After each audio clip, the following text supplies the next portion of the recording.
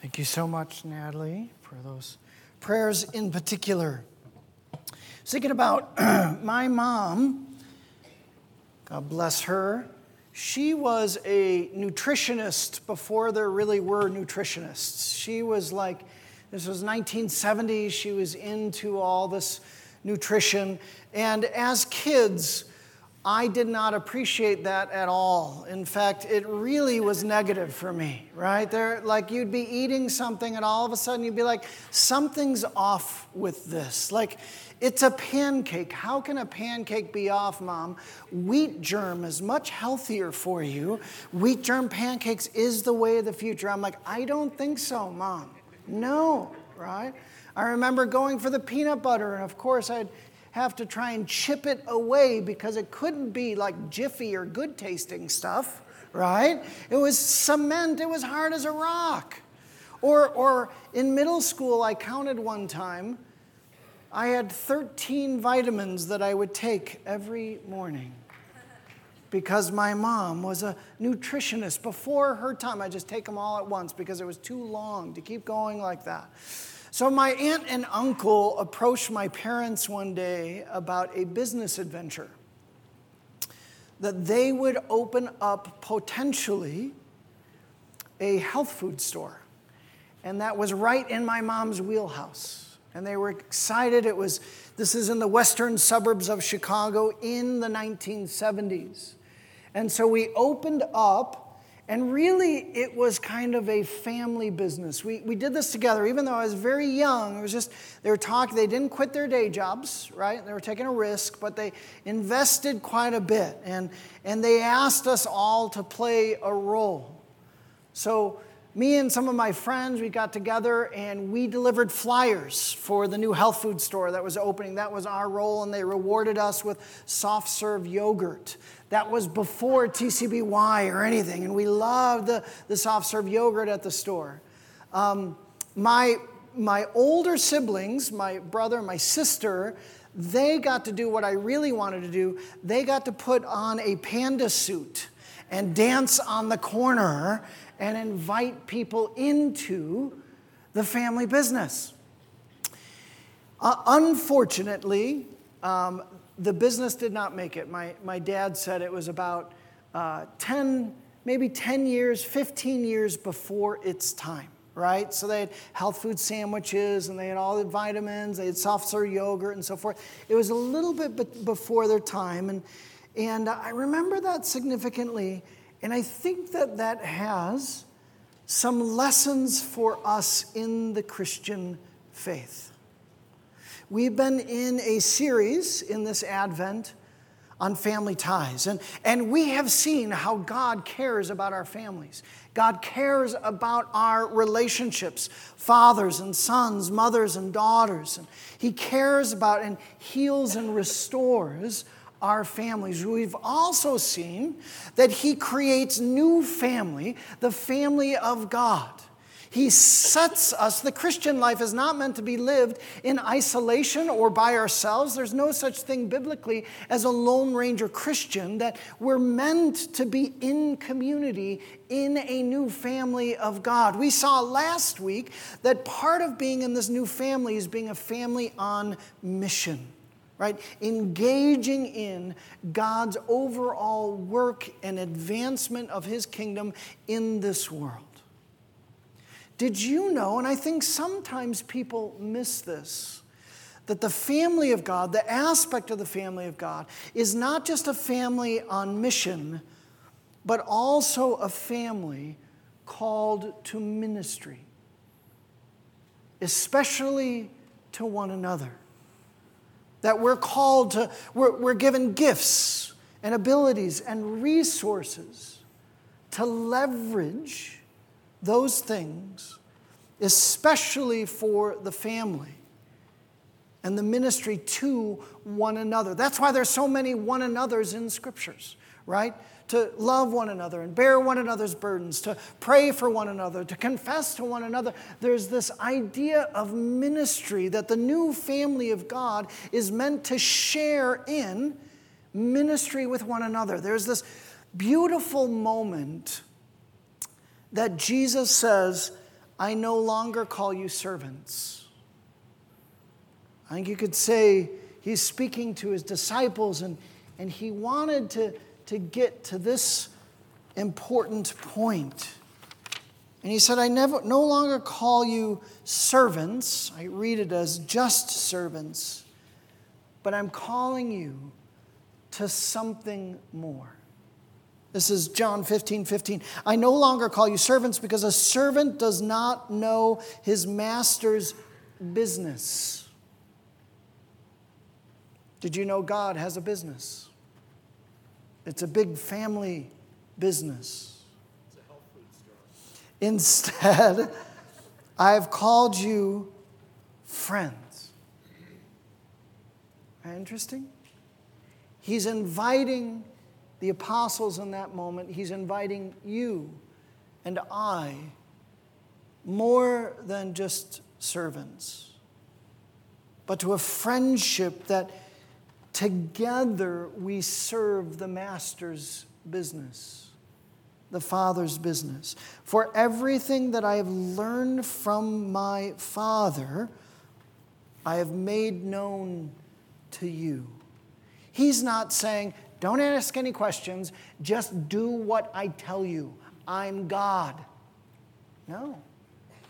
That's not the dynamic of the relationships. He's saying, I'm inviting you into the know. I'm inviting you into the family business. And I have a role for you to play. See, I think that Scripture begs a number of questions in terms of our life and faith. One question is, are you just a servant right now? Or are you a friend of God?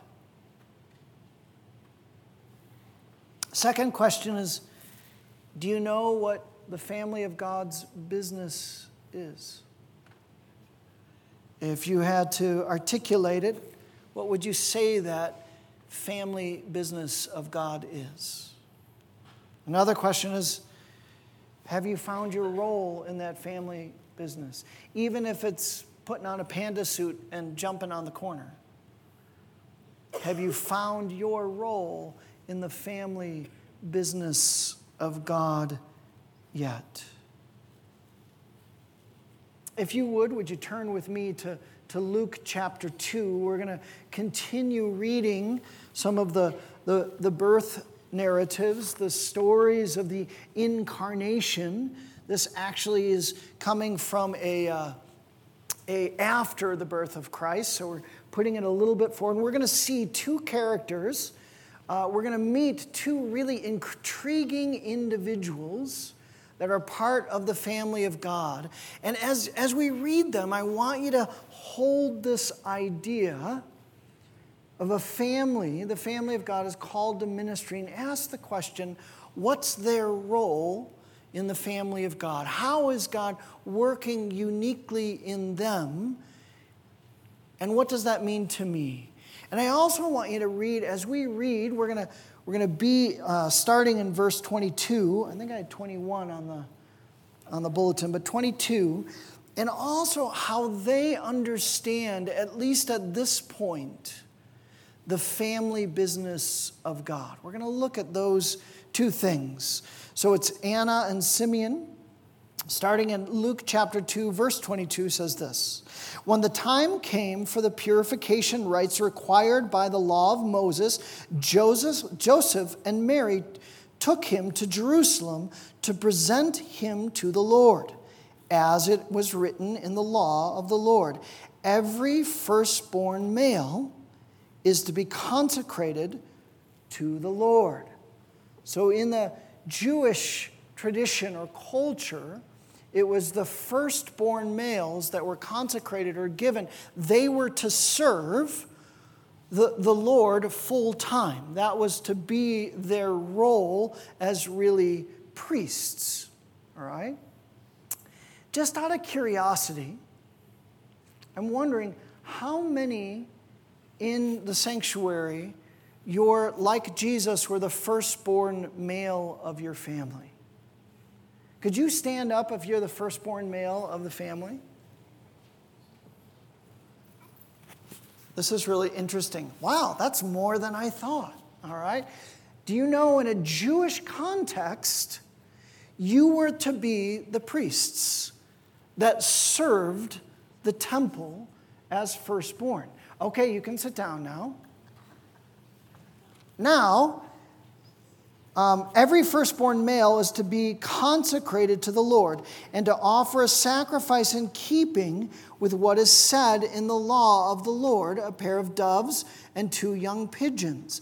Now, something else that in the context of Jerusalem, or in the Jewish context, is they brought about, instead of having every firstborn male serve the temple, God used the Levites, the tribe. He said, instead of the firstborn males, we'll have the Levites serve as the temple servants, the priests in that. So let me ask you this. Who is full-time in ministry, and that's your profession? That's how you live your life, whether it's in the church, whether it's a parachurch organization like Compassion International. Would you stand?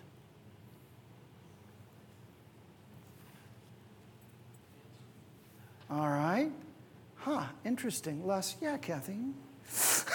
Come on. All right. Okay, celebrate recovery. So, in essence, in the Jewish context, you can sit down. Thank you very much.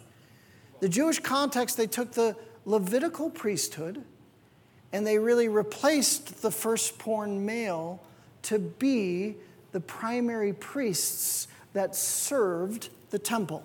Are you with me? So I think this is going to be important for later in the message. And so Jesus was a firstborn male, and they came and they sacrificed, and he would be replaced by the Levitical priesthood. Also, there was some cleansing rituals that they had to do for Mary as she gave birth to Christ. All right, so hold on to that idea. They're in the temple for those purposes, for the sacrifices. Now, there was a man in Jerusalem called Simeon, verse 25, who was righteous and devout. He was waiting for the consolation of Israel, and the Holy Spirit was on him. It was revealed to him by the Holy Spirit that he would not die before he had seen the Lord's Messiah. Moved by the Spirit, I love Luke's telling. He makes sure we see who the agent of the kingdom of God is, that the Holy Spirit is all over this work. Moved by the Spirit, Simeon went into the temple court. When the parents brought in the child Jesus to do for him what the custom of the law required, Simeon took him in his arms, praising God, saying, Sovereign Lord, as you have promised, you may now dismiss your servant in peace. For my eyes have seen your salvation, which you have prepared in the sight of all nations, a light for revelation to the Gentiles and the glory of your people, Israel. The children's father and mother marveled at what was said about him. Can you imagine this stranger, this unknown person knowing so much about their child?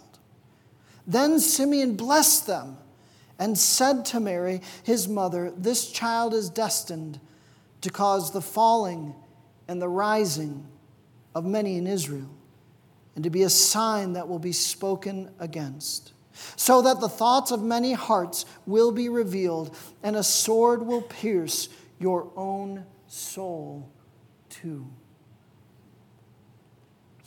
There was also a prophet, Anna, the daughter of Penuel of the tribe of Asher. She was very old. She had lived with her husband 7 years after her marriage, and then was a widow until she was 84. She never left the temple, but worshipped night and day, fasting and praying, coming up to them at the very moment. She gave thanks to God and spoke about the child to all who were looking forward to the redemption of Jerusalem. When Joseph and Mary had done everything required by the law of the Lord, they returned to Galilee, to their own town of Nazareth. And the child grew and became strong. He was filled with wisdom, and the grace of God was on him. There was this idea of these people. Can you imagine Mary and Joseph bringing the child in, and these two individuals, which I'm assuming they didn't know, all of a sudden recognize the significance and the importance. They recognized what God was doing in their time. They recognized that God was at work, and they were shaping their lives around the activity of God in the world. A beautiful example is this. Let me ask this question. How would you articulate the business, the family business of God, if someone were to ask you? I'm drawn to two phrases in these passages of Scripture. Did you note the two phrases? One was the consolation of Israel. Now think about Simeon for a moment. Right? He's got the Holy Spirit that is, it's very clear that the Holy Spirit is at work in Simeon. And Simeon, I would say, looks back to some of the prophets and the leaders and the kings in the Old Testament, where we see the Holy Spirit is upon them and being used for the glory of God, participating in the family of God. But also, I would say that Simeon, his life is an anticipation of the new covenant. That same Spirit that was on Simeon to do the things that God called him to do is available and upon you and me. Right? We see this both a looking back and understanding of the work and the role that he had, and looking forward to Pentecost, when the Spirit of God would come upon and use us in similar ways to be a part of the family business. I would say, if I push the analogy just a little bit more of a family business, what would be the Holy Spirit's role in the family business? I was thinking maybe one would be an outside consultant that we ask, right? He's technically an inside consultant, but, right, we ask for wisdom and revelation and direction, right? Like that, maybe a leadership coach of saying, oh, do this and that. And then also, he is the life, the electricity, the power. If we're producing something, the Holy Spirit brings the life and the power at work in the family business. Yes? Yeah. So, the word consolation means literally comfort or solace or encouragement. It's what the Lord, part of what he is articulating is that the Lord is going to come. And maybe that's why I was thinking so much about hope this week. In the prayer of the exam, when we use the word consolation and desolation, right? And so, in one sense, Simeon was aware of the desolation and the hardship of Israel, the pain and the struggle of his people and his nation. And he's crying out and waiting, Lord, when will you work in our lives, in our work? And somewhere in his prayer life, the Holy Spirit spoke to him and said, I'm going to bring the Messiah. Don't give up hope. Don't let go. That in all of the places of desolation, I will bring my consolation. All the people were longing for the consolation of Israel. Isaiah, the prophet, says this: "But into songs of joy together, you ruins of Jerusalem. Burst into songs of joy together, you ruins of Jerusalem, for the Lord has comforted his people. He has redeemed Jerusalem. The Lord will lay bare his holy arm in the sight of all nations, and all the ends of the earth will see the salvation of our God." The ministry of God includes the comfort, the solace, the healing, and the restoration. That's the living out of salvation, is making our lives whole. That we get to join. Think about Simeon. What was Simeon's role in the kingdom of God? Was he a part of the family of God? Absolutely. In an Old Testament transitional way, yes. What was his ministry? What was his ministry?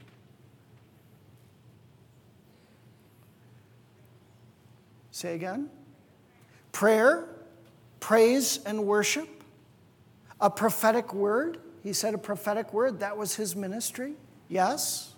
Did you notice how he's blessing?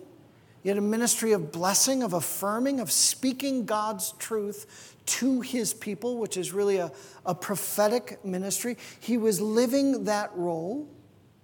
And in prophetic nature, he wasn't just speaking of comfort and strength, was he? What was he also speaking of? Conflict and difficulty, right? He was saying, hey, there's going to be a rise and fall as this gospel, as this Messiah goes out. You're going to receive comfort, and there's going to be joy and praise and hallelujah. And even especially to Mary, he says, Mary, there's going to be a sword that pierces your own heart as well. He was playing a powerful role in the ministry of God. Comfort and joy, yes, but conflict. Simeon was part of the mission, the ministry of the family of God. He recognized and found his role in that, and he was living that in a significant way, I believe, as a model to us. That to be a part of the family of God is to be in ministry together. Let's talk about Anna. Anna, we know a little bit more about. She was older. Probably she lived with her husband, was married for 7 years. And then he died, and she decides not to get remarried and not to have children. Is she a part of the family of God? Yep. Absolutely she is. In fact, her culture, especially the culture at the time, would have, don't you want to get married again? Don't you want to have children? Don't you?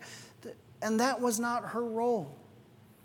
In fact, I think this should be an encouragement to many of us who are single, right? That you are no less a family member in the family of God.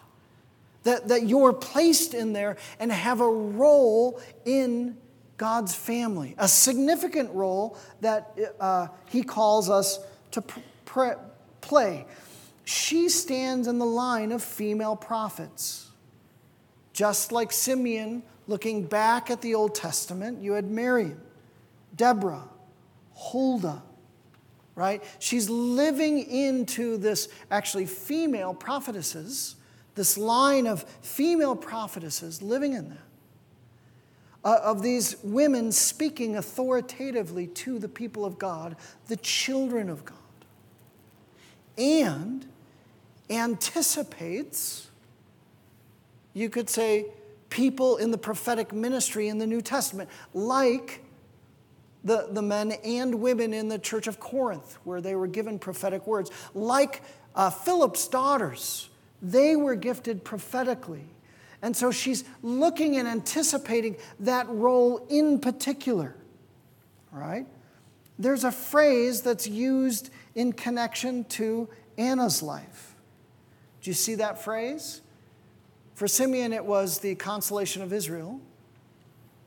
In connection to Anna's life, did you catch that cool phrase that's there? Anyone see it? The redemption of Jerusalem. The redemption of Jerusalem. That is also a part of the ministry of the family. That we're redeeming those broken places. Listen to the Apostle Paul. He says this, "For he, Christ Jesus, has rescued us from the dominion of darkness and brought us into the kingdom of the Son he loves, in whom we have redemption and the forgiveness of sin." He's teaching us that redemption, comfort and strength and peace, but also redemption and the forgiveness of sin and the living out of our salvation is a part of the family business of God. What was Anna's role in that? What was her role in ministry? She told people about it. She was a prophetess, similar to Simeon, right? She's in prayer. I think it's a beautiful thing that she committed her full and complete life to the temple, that her role was that of prayer and worship. Let me just read that again. Verse 36. There was also a prophet, Anna, the daughter of Penuel, the tribe of Asher. She was very old. She had lived with her husband 7 years after her marriage and then was a widow until she was 84. She never left the temple. She never left the temple but worshiped night and day, fasting and praying. A friend, he was sharing that his good friend he had to wrestle with that was always in a monastery. And he saw his complete and full ministry was prayer. That was it. He felt like that alone was his ministry. I thought, am I okay with that? Does that make sense? But what does he do? Just like Anna, prayer and worship, she had connected her life to the greater work of God. That even though the culture would have seen this widow with no children, and yet God saw her as connecting her life to his meaning and purposes in this world. And she had found her role, and she chose the role that God had for her over anything else that the world had to offer. So I was praying about the Annas in our congregation. And we don't quite have the temple. We don't have someone who can live at the church just yet, right? But we have a number of folks that I would say are Anna-like in their way. And I asked her if she would share her testimony. Do we have that mic somewhere? I don't know where that mic is. And I wanted to invite, I knew that it must be the Holy Spirit because I was praying about this, and it was kind of like Ananias from last week when the Lord was saying, invite this individual up. I'm like, no, Lord, it can't be. She's a Green Bay Packers fan. I just don't think that would be an appropriate thing. And yet, so Josie, would you want to come up? And I don't know if many of you have met Josie before, but she's been a part of the church for a long, long time. Come on up. And so Josie does two things. One is she, in her professional life, she serves a ministry of YWAM. Many of you know YWAM and have been trained about that. Josie, would you share a little bit about what you do for YWAM? Well, what I'm doing right now is I work in our office and I process all the donations that come in as checks. And I also get a lot of updates from our field staff, and I pray for them. So would you say a ministry of administration and prayer? Mm-hmm. And you raise your own support for Mm-hmm. YWAM. And I think in particular, Josie will put out some newsletters, and so especially Ukraine, to read about what YWAM has been doing in Ukraine and how those field workers responded was really, really powerful. And I was tremendously thankful for Josie's ministry in YWAM, right? And to those field workers, especially in Ukraine, but YWAM is around the world. And then, Josie, what would you say your ministry here at the church primarily is?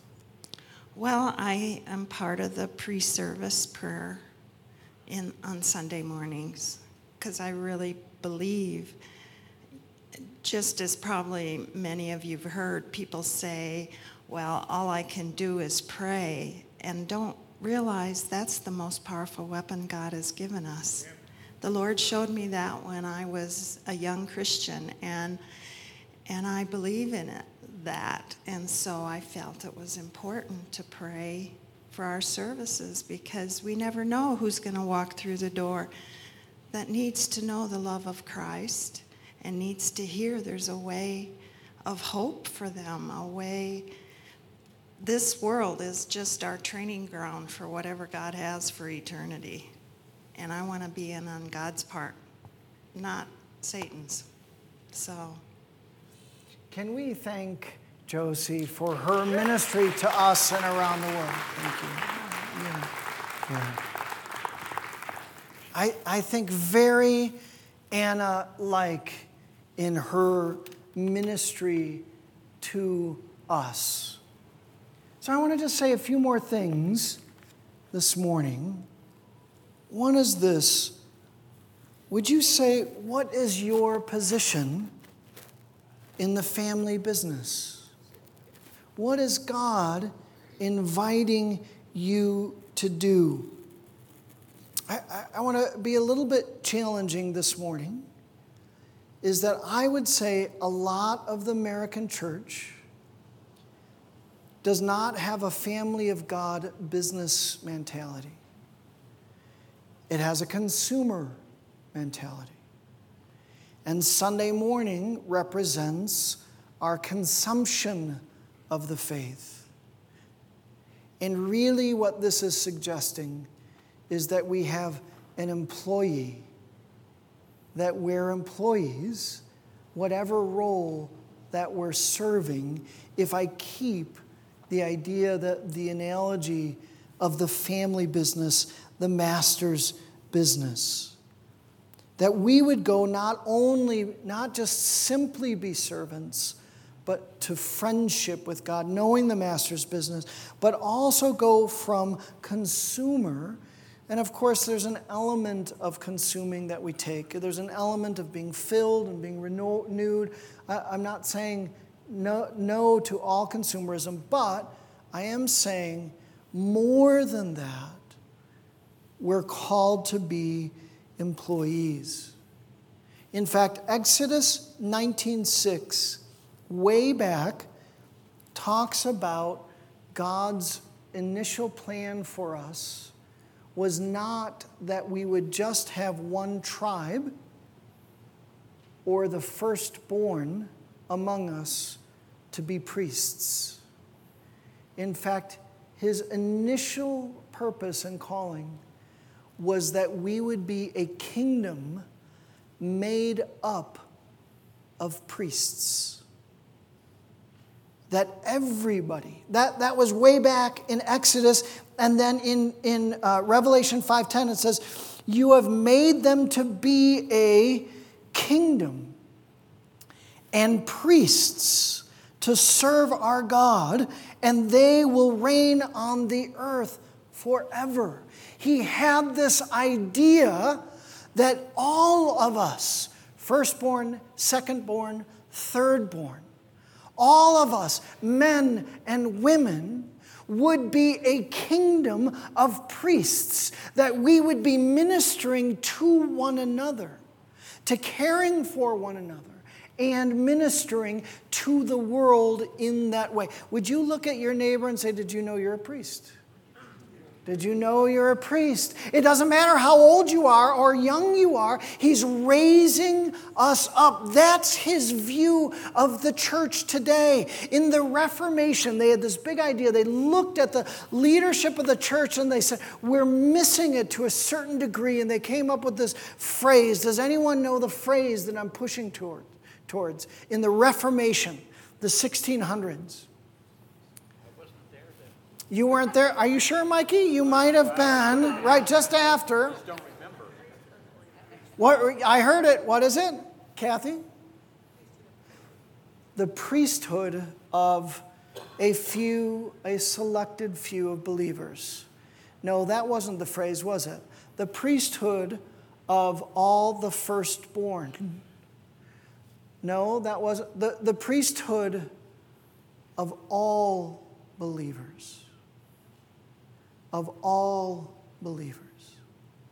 If you are a believer in Christ Jesus, He has plans and purposes for you to serve the ministry of the church and the mission of the church.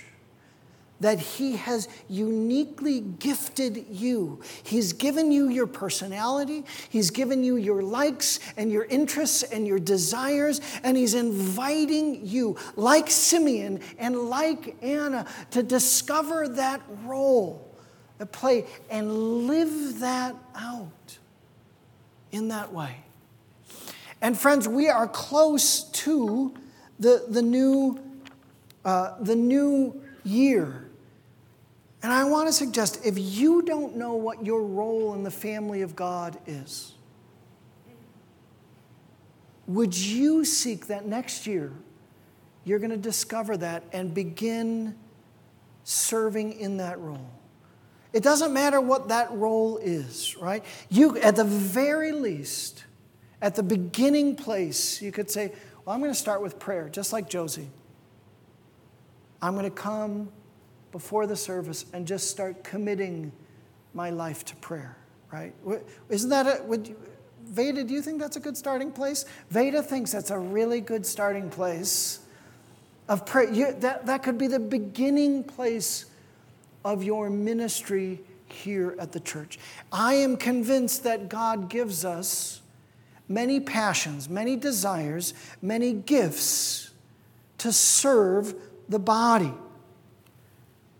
Of course, in 1 Corinthians, he uses an analogy of the body. 1 Corinthians 12:7. Now to each one, the manifestation of the Spirit is given for the common good. He's talking about the gifts and abilities. The manifestation of the Spirit, the same Spirit that was upon Simeon, the same Spirit that was revealing to Simeon what his role in the kingdom of God, that he could be dismissed. That same Spirit has a manifestation in your life. And He's giving it to you. And then Paul will say, now you are the body of Christ, and each one of you is a part of it. Whether it's an ear, an eye, a big toe. Some of you, I think, are a big toe. Mikey, yes, I was thinking of you in that, right? And he's saying, what is that role and how do you live that? I'm convinced that many of us have a number of gifts, right?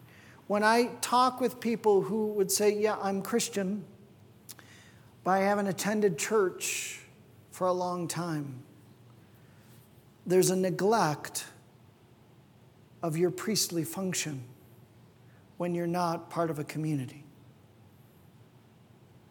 You're missing it, right? Now, just keep in mind, I know I'm preaching to the choir. I know that many of you serve in many of that. But would you allow whatever challenge the Holy Spirit has for you? He's inviting you to be a part of a priesthood and a ministry that God wants to use you and fold you and use the gifts that you have in the ministry. No matter if it's dancing on the corner in a panda suit, or if it's simply a place of prayer, God has a role for you. Would you serve that place? Can we take a moment of prayer and invite Jedediah and the worship team forward? And some of you are serving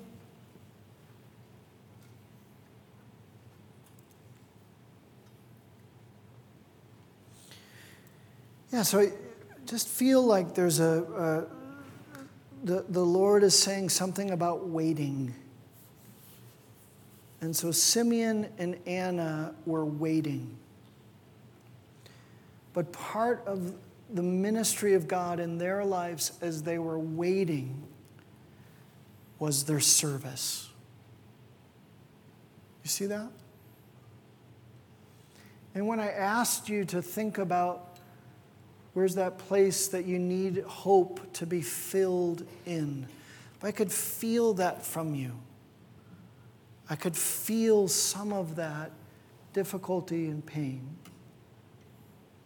And part of the invitation is that as we wait for the consolation of Israel, of our lives, as we wait for God to redeem whatever circumstance we're wrestling with, so we are called to that faithful service as a part of our waiting. So, Lord, would you teach us? Would you disciple us, Holy Spirit? Lord, it's an incredible thing to think of ourselves as part of your priesthood. That you've given gifts and desires that you want to use for the family business, for redemption or consolation.